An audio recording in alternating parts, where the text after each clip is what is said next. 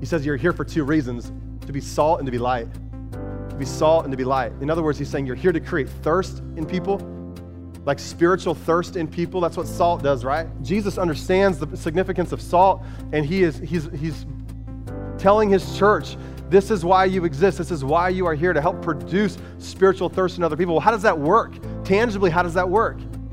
It works by like how they look at your life, what they see in you, and how you're living for Jesus, and they recognize that there is something different in you than what they have themselves, and they're compelled to chase after what it is they see in you. Like, we have to be people who recognize that Jesus put us here to be the salt of the earth, to live for Jesus in such a way that people are going to want to live for Jesus because we're living for Jesus. We're the salt of the earth, and Jesus says you're also the light of the world. You're the light of the world. Like, there's a light that is in you now, and it's meant to shine. It's meant to shine. It's not meant to be hidden. It's not meant to be put under a bowl or under a bucket. It's meant to shine. It's meant to be seen by people. You know, when you're in a room that is lit, turning on another light doesn't really do a whole lot, especially if it's well lit. So just shining your light in here, or shining your light when you come to church on Sunday, doesn't really make that big of difference. But when you turn your light on in a room that is just completely dark, it makes all the difference.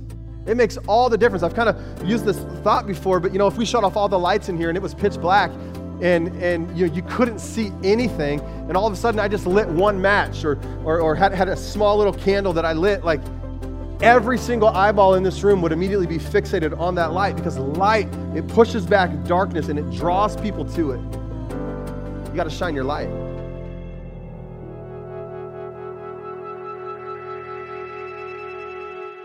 Good morning, everybody. Great to be together. Great to be back with you after a week away in Tijuana, Mexico. Really excited to give an update and to share all that God did while we were away. We had a team of 11 of us go on this trip from our church, and God did great things. I'm excited to report to you that God is on the move. God is changing lives around the world, right? That people down there are living proof that the gospel still works, and it's exciting to see that. Builds our faith. A little bit of a fire in our belly that we came back with. Just excited to see God do more, not just in other places around the world. While we want that, we want to see God do that here as well. Amen. And so we had 11 people go. If you went on the trip, not to just embarrass you, but would you mind just standing for a minute? I just want people to see where you're at if you went on this trip. Yep, thank you. Yeah, go ahead. Awesome, yeah. Great. I'm going to have the four of you who were planning to share, if you want to just go ahead and make your way up. I want you to hear from some of the people on our team who were with us and saw God do great things.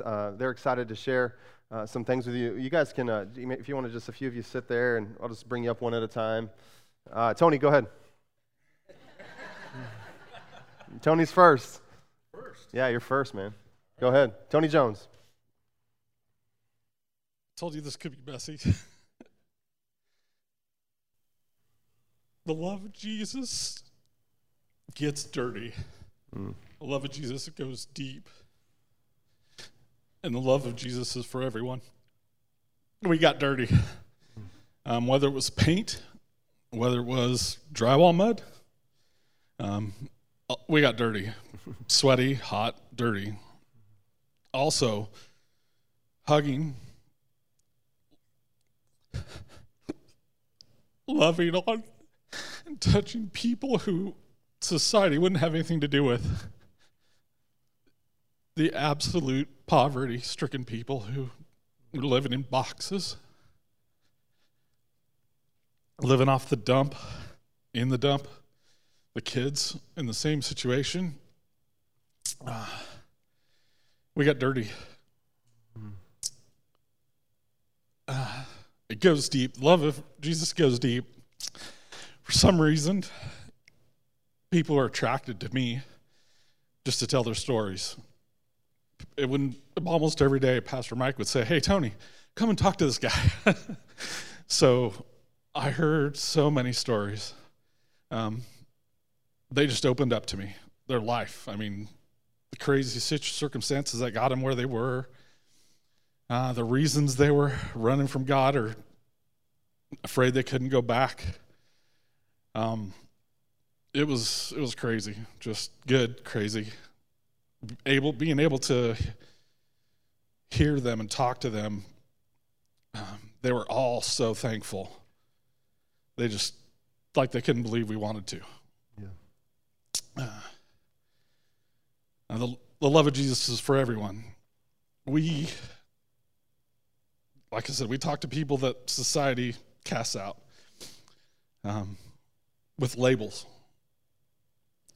Drug dealers, users, prostitutes, people who'd committed crimes, murder. Yeah, that one shocked me.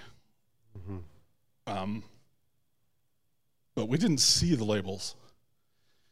We saw people that needed God's love. And the labels were nothing to us. We reached out, we hugged, we loved on, we prayed for.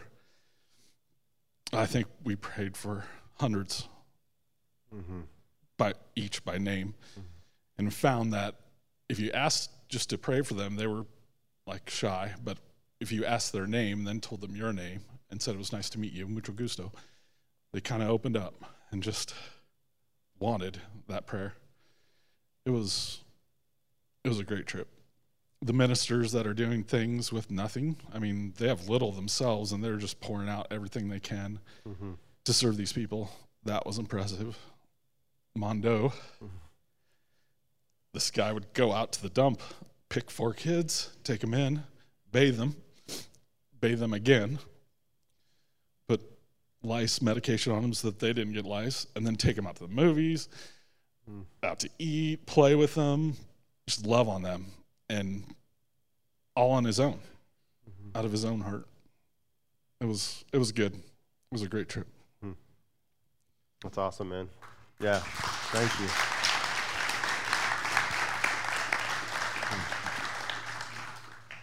Austin Herr. Well, Jordan told me I was going to come up here and share, and so since I've been trying to think of what I would want to share with you guys, so sorry if I ramble a little bit, but I really wasn't sure why I was going on this mission trip. I've actually been to Tijuana 3 other times before this and loved being there, and actually surprised myself when I started figuring out it had been 10 years since I'd been there, because every time I've gone, I've loved being there and feel like I'm called to go back there again and again. So I was actually a little depressed when I found out it had been 10 years since the last time I'd been there. But, I did kind of figure out one of the reasons why I went. And typically I've gone before to build houses down there. Well, there's a missions base down there that you spend like $5,500 and it buys the material to buy a house. And you go down there and you construct it for, a homeless family down there. And we weren't doing that this trip, but figured out one of my spiritual giftings while we were down there, and it is driving. And I was sent on the trip. It's debatable. Well, I mean, I did bring your pastor back in one piece because we did have a near-death experience on the road. Barely. And I think it was because I was at the wheel, that we were able to avoid going off. I wouldn't call it a cliff, but it was. I don't even know the Hail Mary, and I tried it. We heard Carrie Underwood singing "Jesus Take the Wheel" for sure, Man, the trip was amazing. I'd say some of the rock stars on the trip were the kids that went with us, Lucy, Jack, and Maya. I mean, I had been down there once as a freshman in high school, and I can tell you that I didn't give near the effort that they did to serve people down there. And it was awesome watching the kids' hearts. And if you guys don't think that you're called to go on a missions trip, if these kids could go down there and give everything they have to show the love of Jesus to people, then I know anybody in this room could. And we definitely want to take more trips down to Tijuana in the future as a church. So start praying about it now. But yeah, like Tony said, the people that we came in contact with, are people that, you'd get nervous about shaking their hand. You just want to put some, cleaner on your hand as soon as you shake their hand. But you got to the point where you just didn't care anymore because you knew that Jesus loved them and Jesus would be out there hugging them and shaking their hands and talking with them. And so we just knew that that's what we were supposed to do too. And one of the things that God did in my heart when we were there was I've grown up in church. So, anytime I've been asked to give a testimony or whatever, I'm like, well, I don't have any crazy story. Like, I just started going to church when I was 4 years old, and I've just always loved Jesus and, never really felt like I've gone through anything traumatic or anything that Jesus has pulled me out of. But we were at a women's rehab facility, and a woman got up and shared a story about how, because she's on drugs and in this rehab facility, that she can't have her kids with her.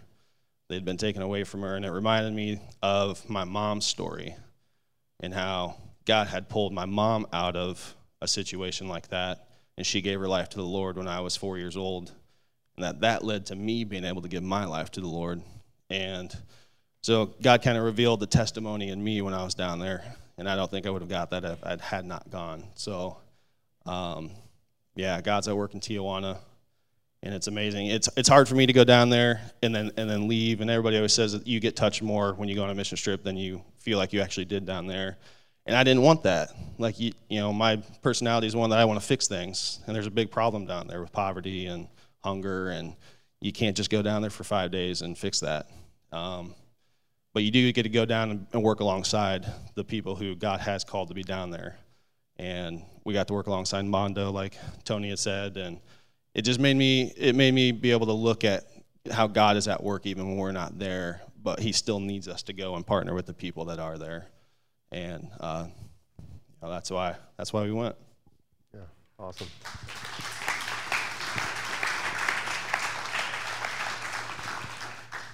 Yeah, I mean, Austin almost preached a couple times, right? I mean, he about threw down a couple times. It was good stuff.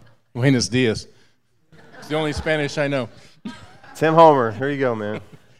So the story I want to tell about is at the dump. It happened at the dump. It wasn't about the dump.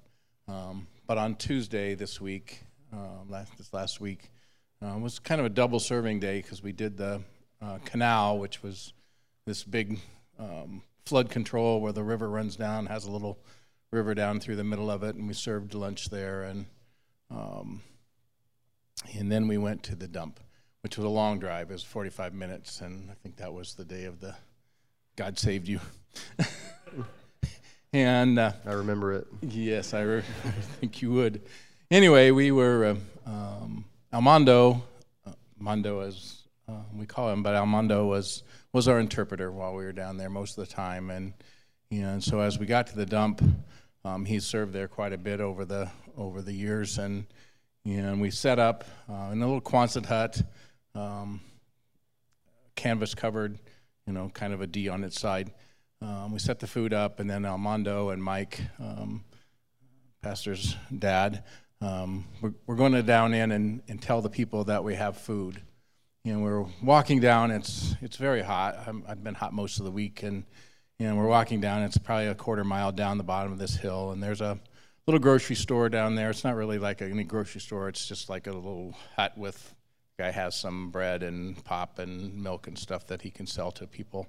And Armando wanted to make sure he give him some money, so he bought a soda for everybody. And we're walking on down around the corner at the bottom of the hill. It's a T intersection, and we're walking in. And there's these huts, just to describe it a little bit, it's at the edge of the dump. They're built out of whatever material they found in the dump to build their little huts. But this one was probably, you wouldn't say anything was nice down there, but she had some tires that she had planted, buried in the ground and painted green, and there was a tree, which was really unusual. In the dump, there wasn't any trees. In the dump, people burned stuff every day to get the steel, and everything is covered in a black soot. And as we walked by, this lady cried out, agua, agua. And the group they were with, nobody had any agua, but Armando had his soda, and he took his soda to her, and as he come back, he's like, she's really bad shape. I think she's pregnant. And we need to go make sure we get water to her as we get back. And So I'm walking a little further down, and I'm like, I need to go back. I'm really hot, and there's a side road that goes back up towards the top. So I just followed that up back till I got to the Quonset hut, and I sat down to try to cool off, but my heart would not let me sit there. I had to take this woman some water. So as I gathered the water, the ladies say we have food, and so they give me a little plate of food. We covered it, and as I walked back down to where this lady was, I forgot to say, as Armando went to the hut, this kind of dog kind of come out and acted like he was going to bite him, which I was sure he was. So as I get down there, I'm like going up, and of course I don't speak any Spanish, and I'm like, hola, hola, but no response, and she doesn't have a door. It's just kind of a little blanket that's covering it. It's not real cover the whole door. And I'm going up, and there's no response from her. And I finally see in the dog, and he's not attacking me, so I kind of slide the blanket a little bit so I can see in a little bit, and she is just moaning. She's pretty still, but she's moaning and moaning. She doesn't understand me. I don't understand her. She's not talking to me. I think she's completely out of it. And so I have this water, and I put the water on her bed, and I put the food on her bed, and I try to communicate, but there's no communication. And in my heart, I think she's dying, and I don't know what to do. And so all I could do was go back up and I found a lady that was sitting waiting for the food, and I'm like, do you know this person? Do you speak English? Which she said a little bit. And I'm like, do you know this lady? I think she's pregnant. She's in this house with the green tires, and she says, I know her. And I'm like, you got to go check on her. I think she's in really bad shape. But of course she stayed for dinner, and I don't know what happened after that. And then I did the same with the pastor. It's on my heart. I can't get her off my heart. And I'm like, I think she's dying to the pastor. And he said, well, I think she's maybe in labor. I'm like, can you go check on her? But here we would just send an ambulance or send somebody down, but they don't have that. They have nothing. And she has nobody with her. And so kind of one of our themes is God sees you. And so we just prayed. We prayed for her. Have no idea the outcome. I have no idea if she lived or died, or if she had a baby or she didn't have a baby. And all I can know is that God has to be with her. And I did what I could. Mm-hmm. That's my story. It's hard. Some stuff is hard when you're on mission trips. But I was there, and I tried to serve her. Yeah, thanks, man. Yeah.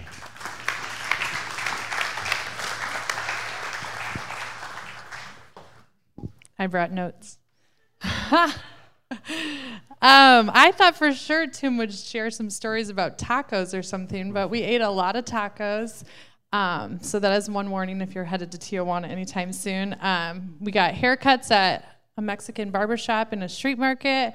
We learned about Mexico Flexico, which is, things aren't always going to go as planned. You're just going to have to figure it out. And that's a great life lesson for us back at home.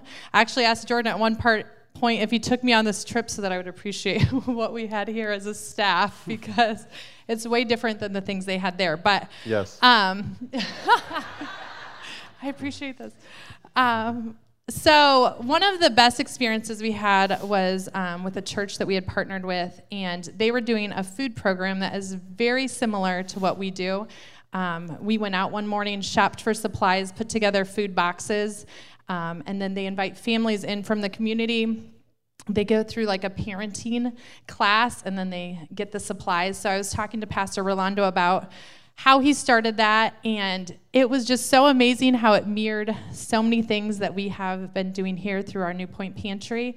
Him and his family struggled at the beginning of COVID, like a lot of families did, and he's like, one day I needed food for our family. So he is an American citizen, works in San Diego, and he drove a little further north so that nobody would see him and know that he needed food. But here he is standing in a line for food, and someone's yelling, "Pastor, Pastor," and he's like, certainly they're not talking to me. But a guy comes up that he does know and ends up blessing his family with a whole van full of food. He gets it back to his house, And his wife's like, we can't keep all of this. Let's keep what we need for like a couple weeks, and then let's give it out to those around us. And then, the next week, this same guy calls and says, hey, I'm sure you guys are doing great on food because we gave you so much, but just checking in. And he was like, well, actually, we gave out most of it. He's like, come back up. And he loaded his van up again. And he just continued to do this week after week. And I told him it reminded me of the story in the Bible of the woman not having anything but a little bit of oil, and God continued to fill up those jars that were brought to her until she had what she needed. And his story just touched me because his faithfulness, even though he could have kept everything that they had and just kind of like hoarded it away, instead he was like, no, let's be the love of Jesus to people around us. And they are so in line with what we say around here at the food pantry. Like, we want people to have food. We want people to be fed, but we also want them to find spiritual nourishment. We want them to find Jesus and know about Jesus. And we went there thinking we were blessing all of these people, and in turn, our whole group was touched. On Sunday service last week, we had an opportunity to pray for families. There's a language barrier that we encountered the whole time, so you could either get bits and pieces, or sometimes you'd have a translator with you. But a lady came up to me at the end and asked if she could pray with me. At least that's what I think she said, because I didn't speak Spanish.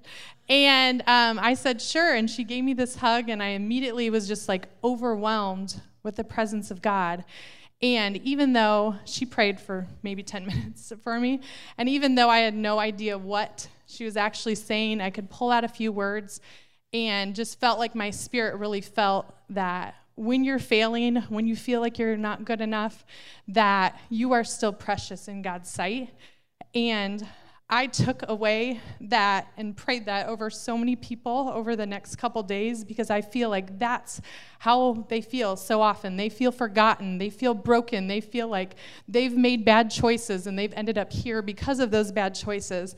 But like it says in the book of James, that God chose us as his prized possession. He loves each and every one of us. Let us not feel forgotten or broken or abandoned, because he knows us by name. And that was just something that I was able to share with the people throughout the rest of the week. So here we are, blessed in amazing ways, as we think that, we're blessing other people. Another opportunity that we had, I'm almost done, is to minister to children. And obviously I have a heart for that, but we were able to do kind of like a little children's program. We taught the kids Nothing is Impossible in Spanish, and our team, which is maybe still singing it in their sleep, and talked about the Bible story about how Jesus calms the storm. When things are going crazy in our life, we can find peace, that God can bring us the stillness in the storm. And even Pastor Rolando's wife pulled me aside at the end and said, that story was supposed to be for the kids, but I felt that. I felt like, here I am discouraged. Here I am, the storm is all around me. Things are falling apart. They're working so hard to try to make, help these people. And she just needed to be reminded that God calms us. God is the one that causes us to be still. So as I walk away from this trip, I'm praying that the things that we experienced would be able to be poured out into our community. There is brokenness. There's hurting people right here in the community that we live in. And we have opportunities every week to just pray with people and pray that they would have an experience with God that would change their life forever. There's this song that I've been singing for the last couple months, and I have been praying it over our team. And as we were there all week, I'm in the back of a 15-passenger van, and I can't hear anything going on up front, so I just have an AirPod in, singing in the back seat. But it says, break me for the nations. Let my heart become your heart for all the world. Send me to the harvest as an ambassador to speak your holy name. Send me, use me as a vessel yielded in the master's hand, and please touch me with your anointing for a world that's broken and in need. So my prayer is just for our team and all of you, that we would see the needs of those around us, that we would be broken for the things that break the heart of God, and that we would just love people to Jesus. Awesome. Thank you.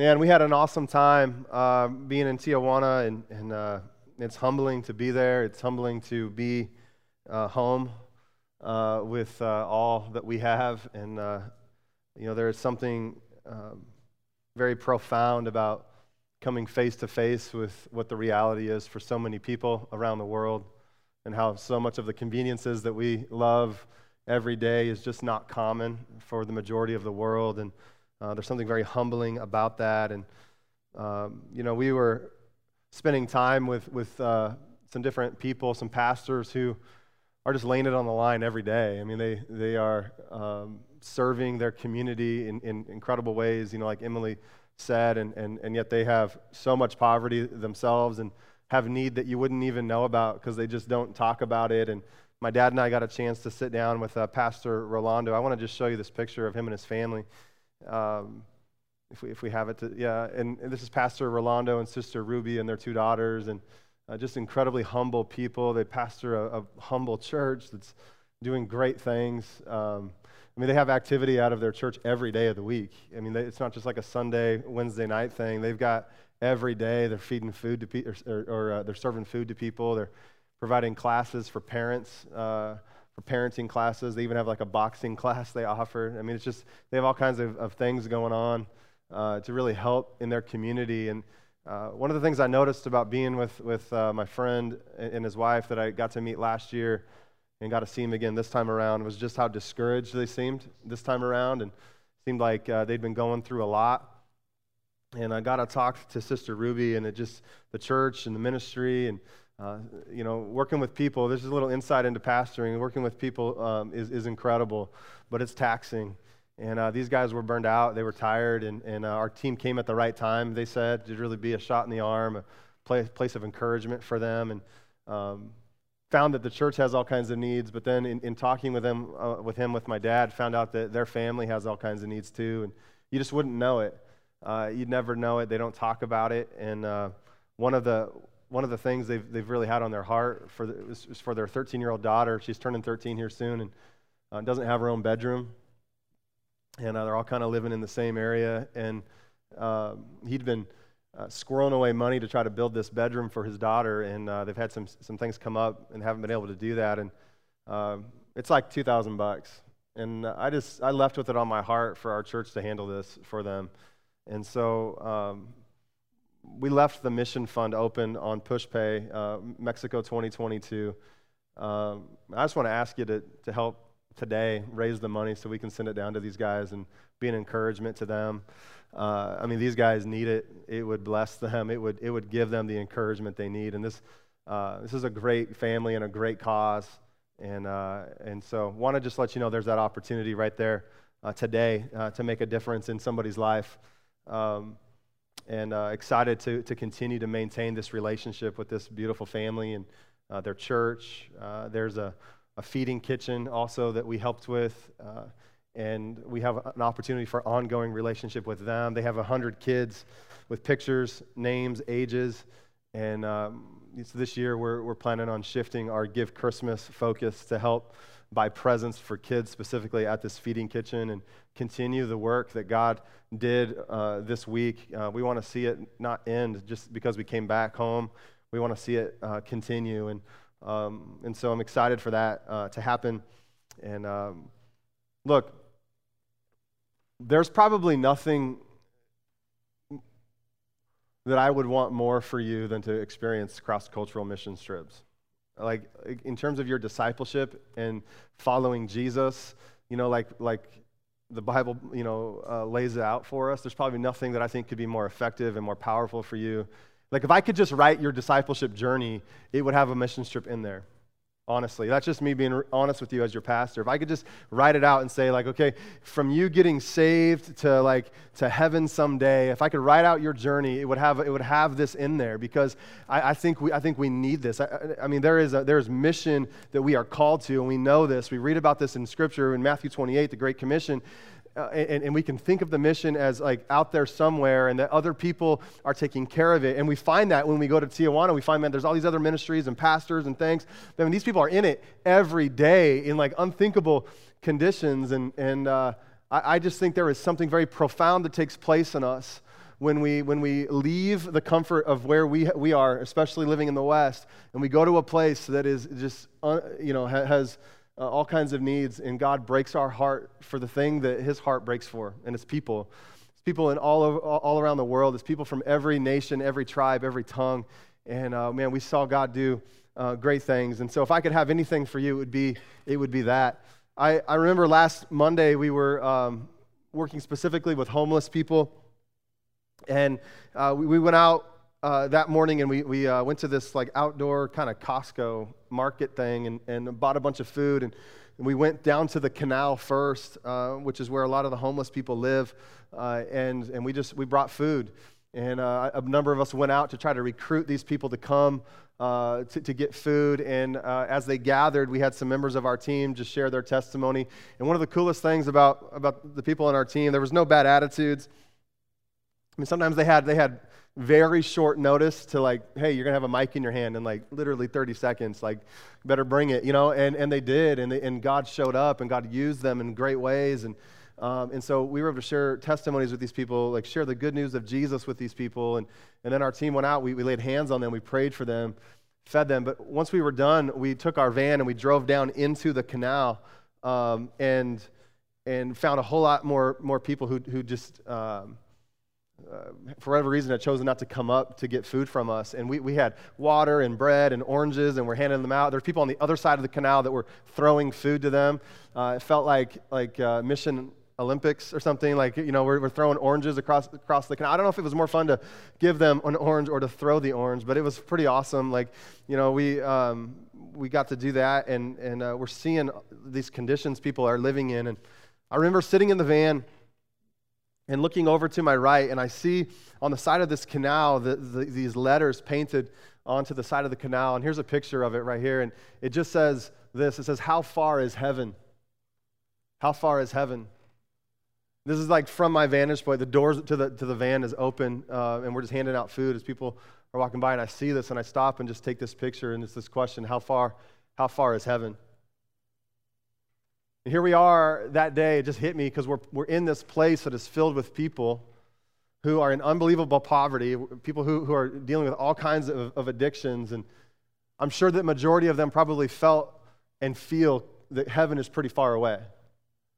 That God is far, that God is distant, that like any thought of the hope of heaven is out there somewhere, maybe for other people, but not for them. And what encouraged my spirit that day is we showed up and we brought some food and we shared the love of Jesus and we prayed for people, and I just felt those God moments where I just knew that day heaven wasn't far, heaven was close. Heaven wasn't out there somewhere, heaven had come and it was tangible. Like, we went on this mission trip to Tijuana for a week, really for no other purpose than to bring the hope of the kingdom of God. We went for really no other purpose than to bring heaven to people. That's what it's all about as followers of Jesus. And we saw people just encouraged in the Lord. I love the quote by I think it's Todd White. He says that Jesus didn't just die to get you into heaven. Jesus died to get heaven into you. And so we carry this, like it's in us. Like, we are the carriers of the kingdom. The Bible teaches this. We're carriers of the kingdom of God, and we carry it with us everywhere we go. We shine the light of the kingdom to people. And it invades like the kingdom of darkness. It pushes back the kingdom of darkness. And those who are in addiction and those who are in poverty and those who are in hunger, they find hope in Christ. And this is why we did this. This is why we went and did this. I had people this year asking me, why we were offering this trip. I mean, as a pastor, don't I care about like safety and all these things? Like, why am I offering this, especially to Tijuana? And we had people on our team who had family members and friends ask them, why, like, don't you know like anything about Tijuana? Like, why are you going down there? Like, the reason why we went on this mission trip is simple. It's like, people need Jesus, everybody. Like, they need Jesus. Like people are hurting. Like, people are in pain. Like, they need Jesus, and my personal safety and my personal comfort doesn't come as a priority over lost people who need hope in Christ. And so I throw this out to you. If I could write your journey, your discipleship journey, it would have a mission trip experience in there, and I want you to pray about that into your future. Here's another reason why we went, if you're taking notes. It's this: because one of the most important yet often avoided aspects of Christianity is the sharing of our faith. It's one of the most important yet often avoided aspects of Christianity, the sharing of our faith. Like most people that call themselves followers of Jesus, most of them have never shared their faith with one other person. Most people in the West, in Christianity here in America, sitting in churches like this all across our country today, have never shared their faith or ever led somebody to Christ. And so we do things like this. We send our team on mission trips like this to really spark a fire in us, because there is a message that we carry that is greater than any message, in the history of humanity. And we have to have a burden to let this hope that we carry out of us to affect other people. And we live at a time where people, are okay with God and faith and religion as long as it's personal and it's private.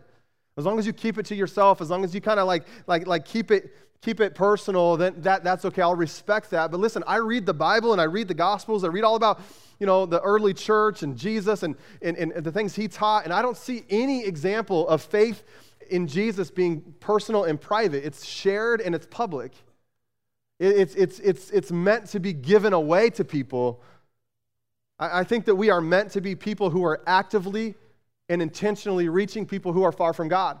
And that's why we do this. That's why our church is built kind of the way it is. That's why we've tried to evolve into the kind of church that is reaching into our community and loving people no matter what they're going through, no matter what their story is. Listen, we have people every week who come for food here, and I do not care, if they're a Christian or not. If they're hungry, they get food. I don't care if they went to another food distribution place earlier that day. I do not care. If they need food, they need food. We want to be a church that's actively reaching people who are far from God, and we do that by letting our light shine. We do that by having a heart that is just broken for people who are far from God, broken for people who are in like cycles of dysfunction and things that they're struggling to get out of. And we let God use us because his heart beats for them. His heart breaks for them. Listen, we've never wanted to be a church here that's just filled with church people. That's never been the heart. That's never been the passion. That's never been the dream or the vision to just build a church filled with church people. We want to be a church that's filled with people who love God for sure, but we also want to be a church that's filled with people who are curious about God. We want to be a church that's filled with people who are searching for God. We want to be a church that's filled with people who are close to God and some who are far from God. I want people to know that you can belong here at this church and still be figuring out your faith. That's okay. We want to be a church that's open to people who are searching out the answer of life. We want to be this kind of church because this is who Jesus is. Luke chapter 19, Jesus famously says this, "For the Son of Man came to seek and to save the lost." Do you believe that? Do you believe that? Do you believe that to be true? Do you believe that to be true about you, that Jesus came to seek and to save you because you were lost? Listen, this mission, it's not 2,000 years old. This mission that Jesus came on, it's still active and it's alive right now. This is why in Matthew 28, he transfers the responsibility of this mission onto his church, right? He says, "Now go into all the world and preach the gospel, baptizing those in the name of the Father, the Son, and the Holy Spirit." And he says, "Surely I'm with you always to the very end of the age."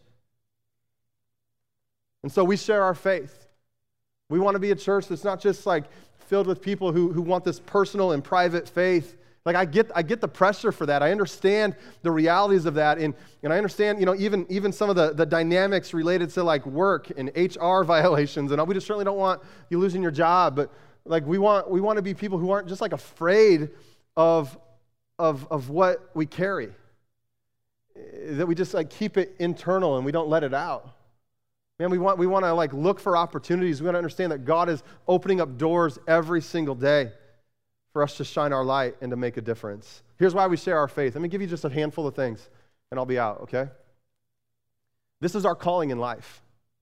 This is our calling in life, if you're taking notes. How many of you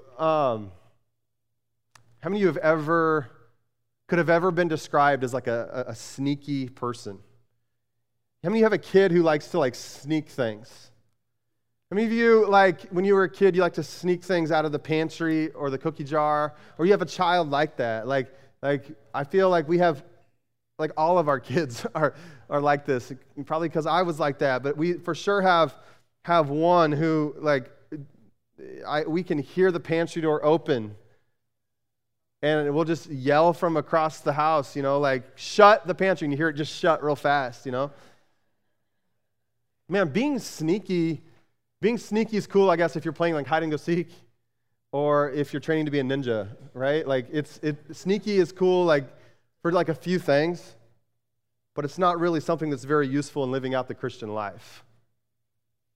So many people today have approached their relationship with God in sort of a covert way that is like hidden and unseen.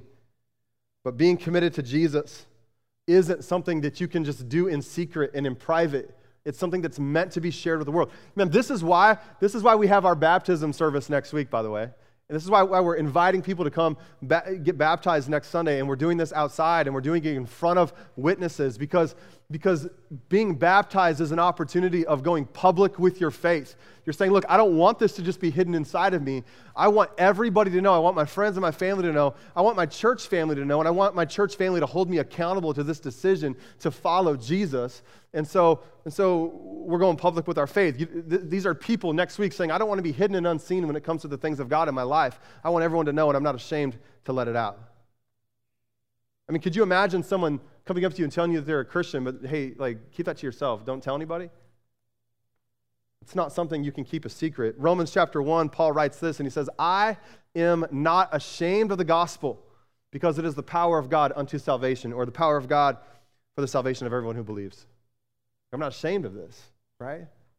Like, and if this has really changed my life, if it's really brought deep, like, soul-level transformation to my life, I can't help but share it with other people. I've got to let this thing out. I've got to let other people know the hope that is only found in Jesus. Let me give you this thought if you're taking notes. Before you have found Jesus, your whole life is about finding Jesus.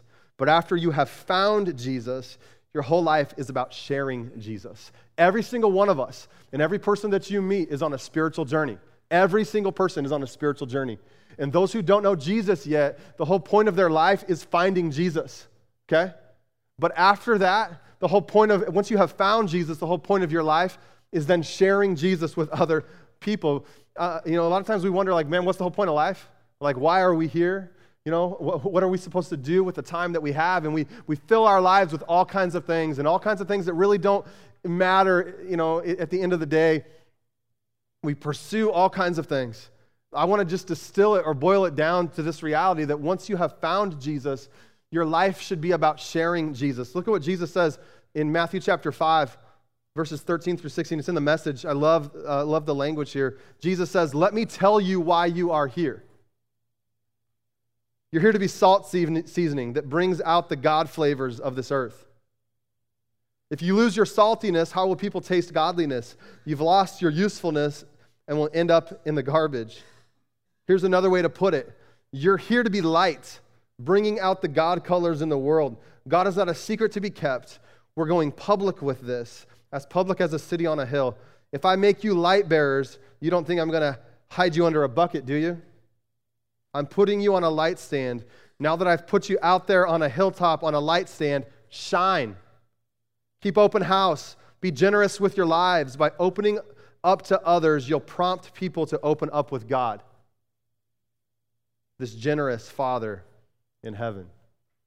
Now, I love the language here in the Message translation. I love that Jesus opens up by saying, let me just tell you why you're here if you're curious to know.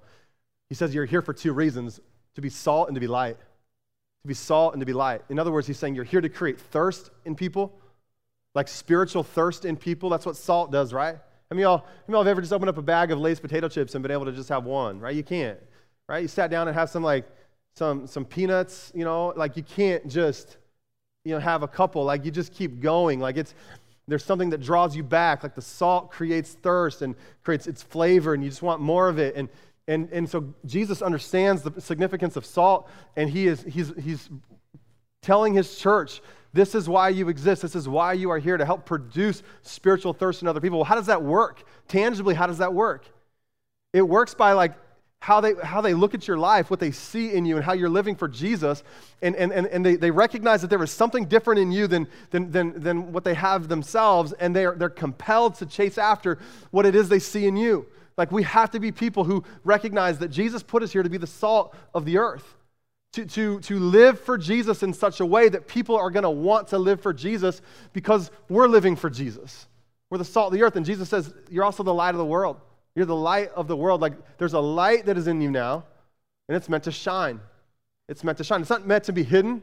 It's not meant to be put under a bowl or under a bucket. It's meant to shine. It's meant to be seen by people.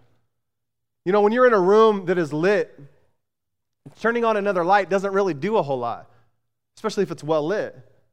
So just shining your light in here or shining your light when you come to church on Sunday doesn't really make that big of difference. But when you turn your light on in a room that is just completely dark, it makes all the difference. It makes all the difference. I've kind of used this thought before, but you know, if we shut off all the lights in here and it was pitch black and you couldn't see anything, and all of a sudden I just lit one match or had a small little candle that I lit, like every single eyeball in this room would immediately be fixated on that light, because light, it pushes back darkness and it draws people to it. You got to shine your light. You got to shine your light. There's really two ways to grow the kingdom, right? You either shine your light or have more kids. It's really like two ways to do it, right? I mean, either just continue to populate earth with having more children, or let your light shine. One is a lot easier,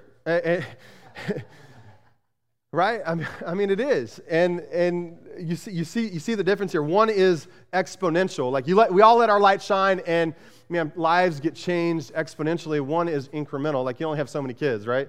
It just doesn't work like that. So mission trips are times where we intentionally let our light shine for Jesus. And so this is our calling in life, everybody. It's our calling in life. Like, I don't know exactly what you do right now to make money, and I don't know, like maybe you're trying to figure out your purpose and all that, and like squeeze it into like the practical, you know, like how do I fill my days? Let me just settle you down for a minute. Like, the purpose of life is to let people know about Jesus. Okay? It's the purpose of your life. It's why we are here, to make a difference for eternity. And so you can do anything. You can do any job. You can serve anywhere. You can be anywhere. You can make money anywhere, and it doesn't change your purpose. It doesn't change why we are here on this planet. So why do we share? Because it's our calling in life. Number two, we share because people need Jesus, right? We share because people need Jesus. Like we live with this great belief that heaven and hell are real places. That like pain and suffering is a big deal, that people are going through all kinds of things. I mean, you don't have to look very far, right? All you got to do is just turn on the news or get on social media for a minute or look at Twitter, and you find that, man, there is pain everywhere, all around us. So we let our light shine and we share our faith because people desperately need Jesus. They need Jesus. John 3:17-18 says, God did not go to all the trouble of sending his son merely to point an accusing finger, telling the world how bad it was. He came to help, to put the world right again. Anyone who trusts in him is acquitted. Anyone who refuses to trust him has long since been under the death sentence without knowing it. And why?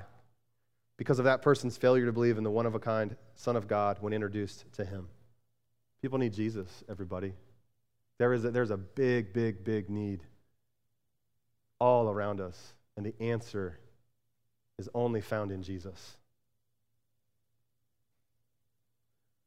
So we share because this is our calling in life. We share because people need Jesus. I think we also share our faith with people because people want Jesus. And that might surprise you. You might push back on me a little bit. You might be like, no, like I'm talking to people all the time, and like it's clear they don't want Jesus, right?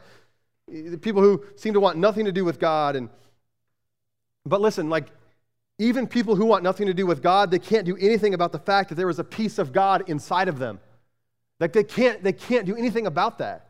That they were created in the image of God. They're image bearers of Almighty God. They can't avoid the fact that in Ecclesiastes 3, it says that God has made everything beautiful in its time, and he also set eternity in the hearts of men. They can't avoid that God has hardwired into the core fabric of humanity this longing for eternity, this longing to spend eternity with their Maker.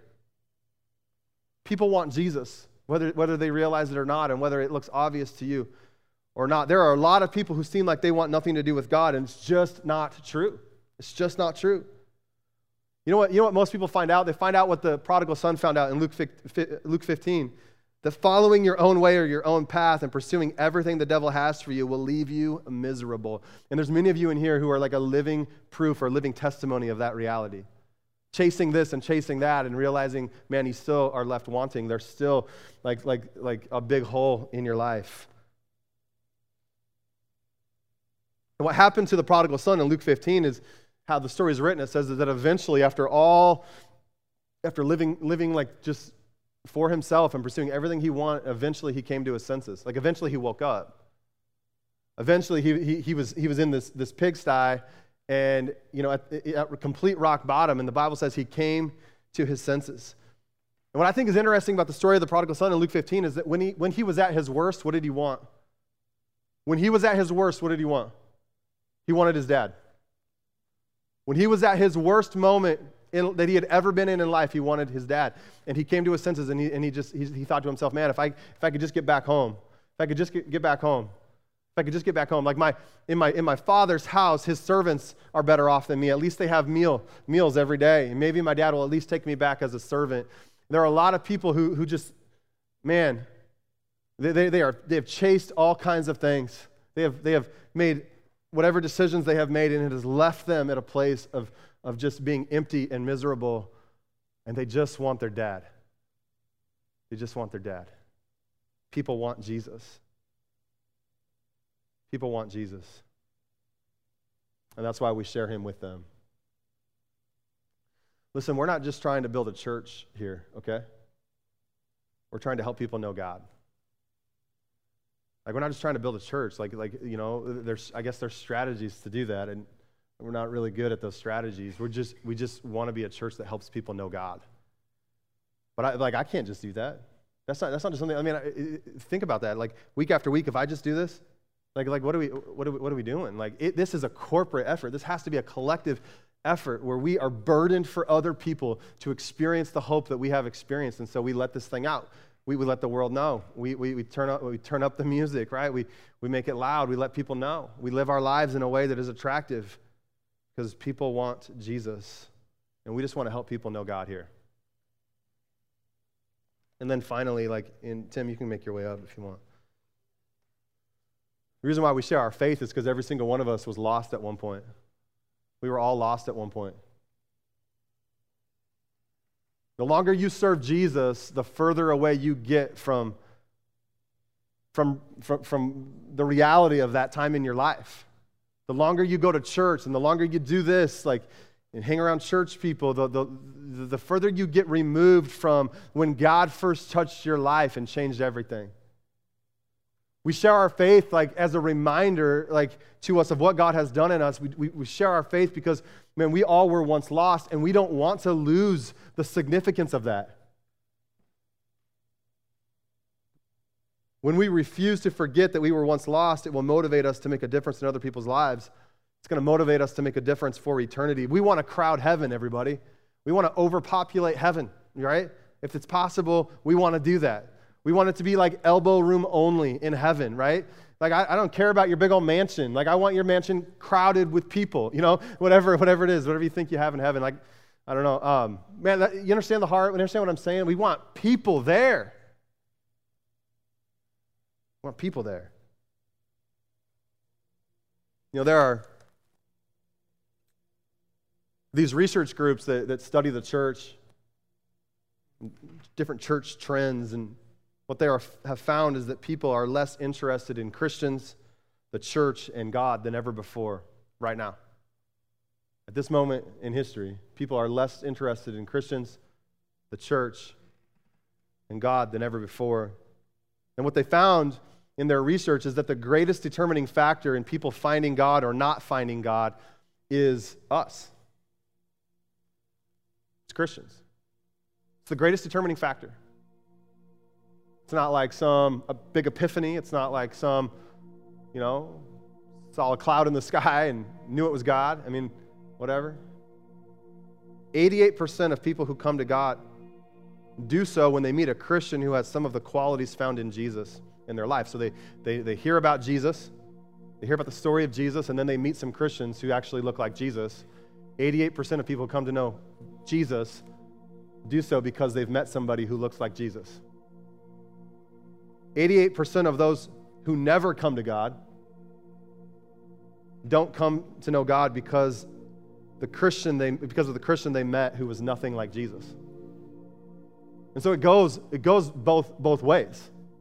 Everyone who's saying, man, I found God, almost 100%, 88%, I found God because I met somebody one time who was actually serious about Jesus and serious about their faith, that they lived it out. They lived it out in a way that was compelling. It was salt and it was light to me. It pointed me to the way. And then there are all these people over here, a bunch of people who have chosen to reject Jesus altogether and be like, I want nothing to do with the church. I want nothing to do with God. And 88% of those people are saying it's because I met somebody who said they were a Jesus person who looked nothing like Jesus. Looked nothing like Jesus. Man, we need more than just Christians in this church, in the church. We need transformed people. We need transformed people. Jesus, come and change my life. Come and transform my life. Do whatever it takes. Make me your salt. Make me your light. May my light just broadcast this light. May I just be a beacon of hope to people. May they see the hope of Jesus just radiating out of my life, and may it compel them to want you. Man, we need transformed people. Not just people who say they're a Christian. There's a lot of people who go to church in the West, who call themselves Christians. There's far less people whose lives have been radically transformed by him. Craig Groeschel says this, if you're taking notes: most Christians want the benefits of what Christ did without having to conform to who he is. You can think upon that all day long if you'd like.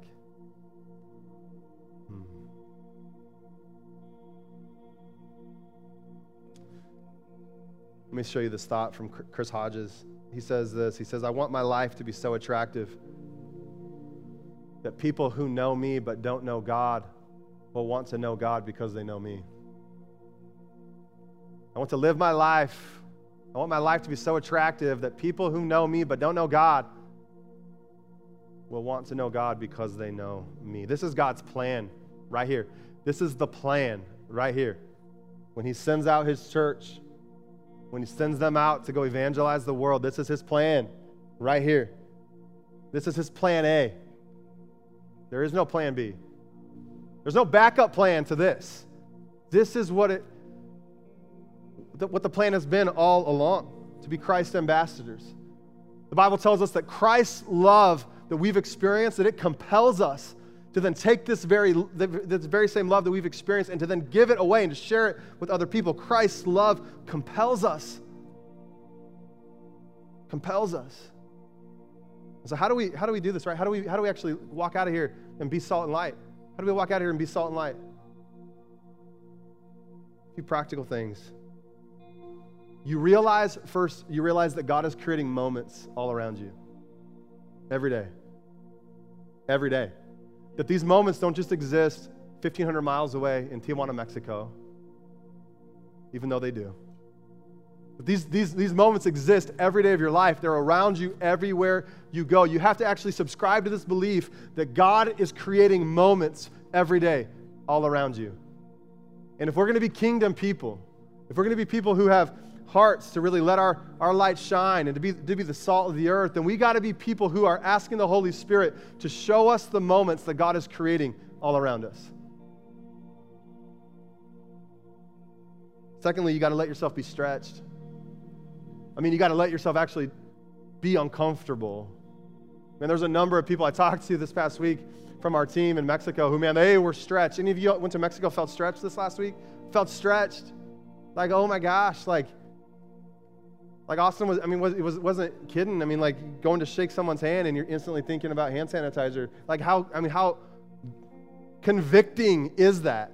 Or you're like going to give someone a hug and you're just thinking, oh yeah, okay, all right, I guess I'm doing this. And man, like that's not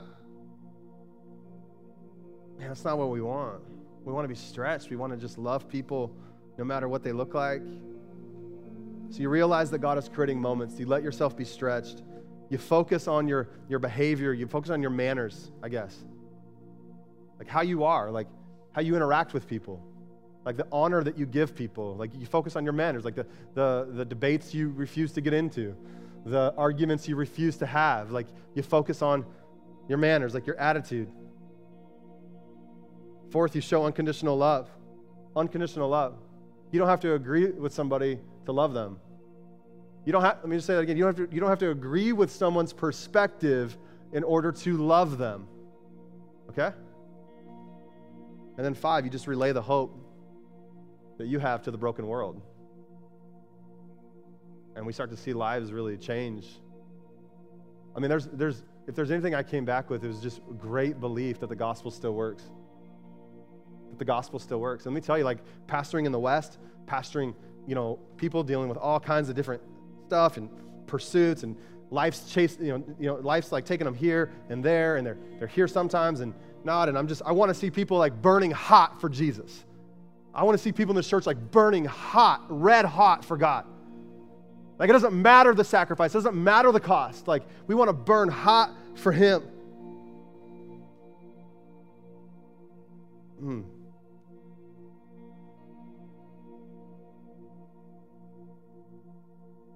I want my life to make a difference, and I think that's what you want as well. A lot of Christians go their whole entire life without ever sharing their faith or without ever leading someone to Christ. And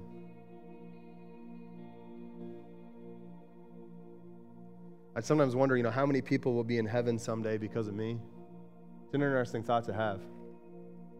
How many people will be in heaven someday because of me? Like, I get to heaven someday, like who could say, man, I'm here because of Jordan. I'm here because of fill in your name.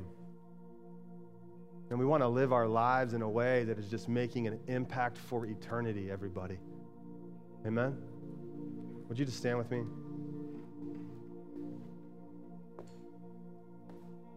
Look at this poem on the screen. It says, when you enter the beautiful city, talking about heaven. When you enter the beautiful city and the saved all around you appear, what joy when someone will tell you, it was you who invited me here. Would you bow your heads for a moment with me?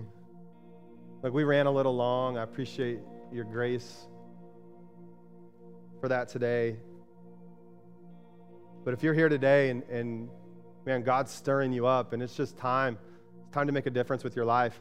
It's time to let God use your life to make a difference for eternity. And you just want to see that happen. You want to see God just continue to break your heart and move your heart. I want us to just invite some of the team that went to Mexico to just make themselves available up here. It doesn't have to be everybody, but a few of you, if you want to make your way, and just be available to pray. If you just want to, sometimes what happens with these types of experiences is I really do believe in like a transference of anointing or a transference of passion. And you just want to come up and you want to say, man, I want God to break my heart for the world. I want God to break my heart for the lost. I want God to use my life to make a difference in other people's lives. And you just can come up to some of these people and just say, could you just, whatever you caught in Mexico, could you just pray that I would catch that too? Would you just ask God to do what He did in you, to do that in me? And I just want to open this up as an opportunity for us to receive some prayer today. So every head bowed, if you need prayer, if you need God to just sort of wake up your soul for the people around you, you need God to sort of wake you up for the lost and broken world around us. Could I just see every head bowed? Could I just see, just as your pastor, is that you? Are you in here today? Raise your hand. That's you. You need God to do something in you? Yeah? No, like seriously. Like seriously.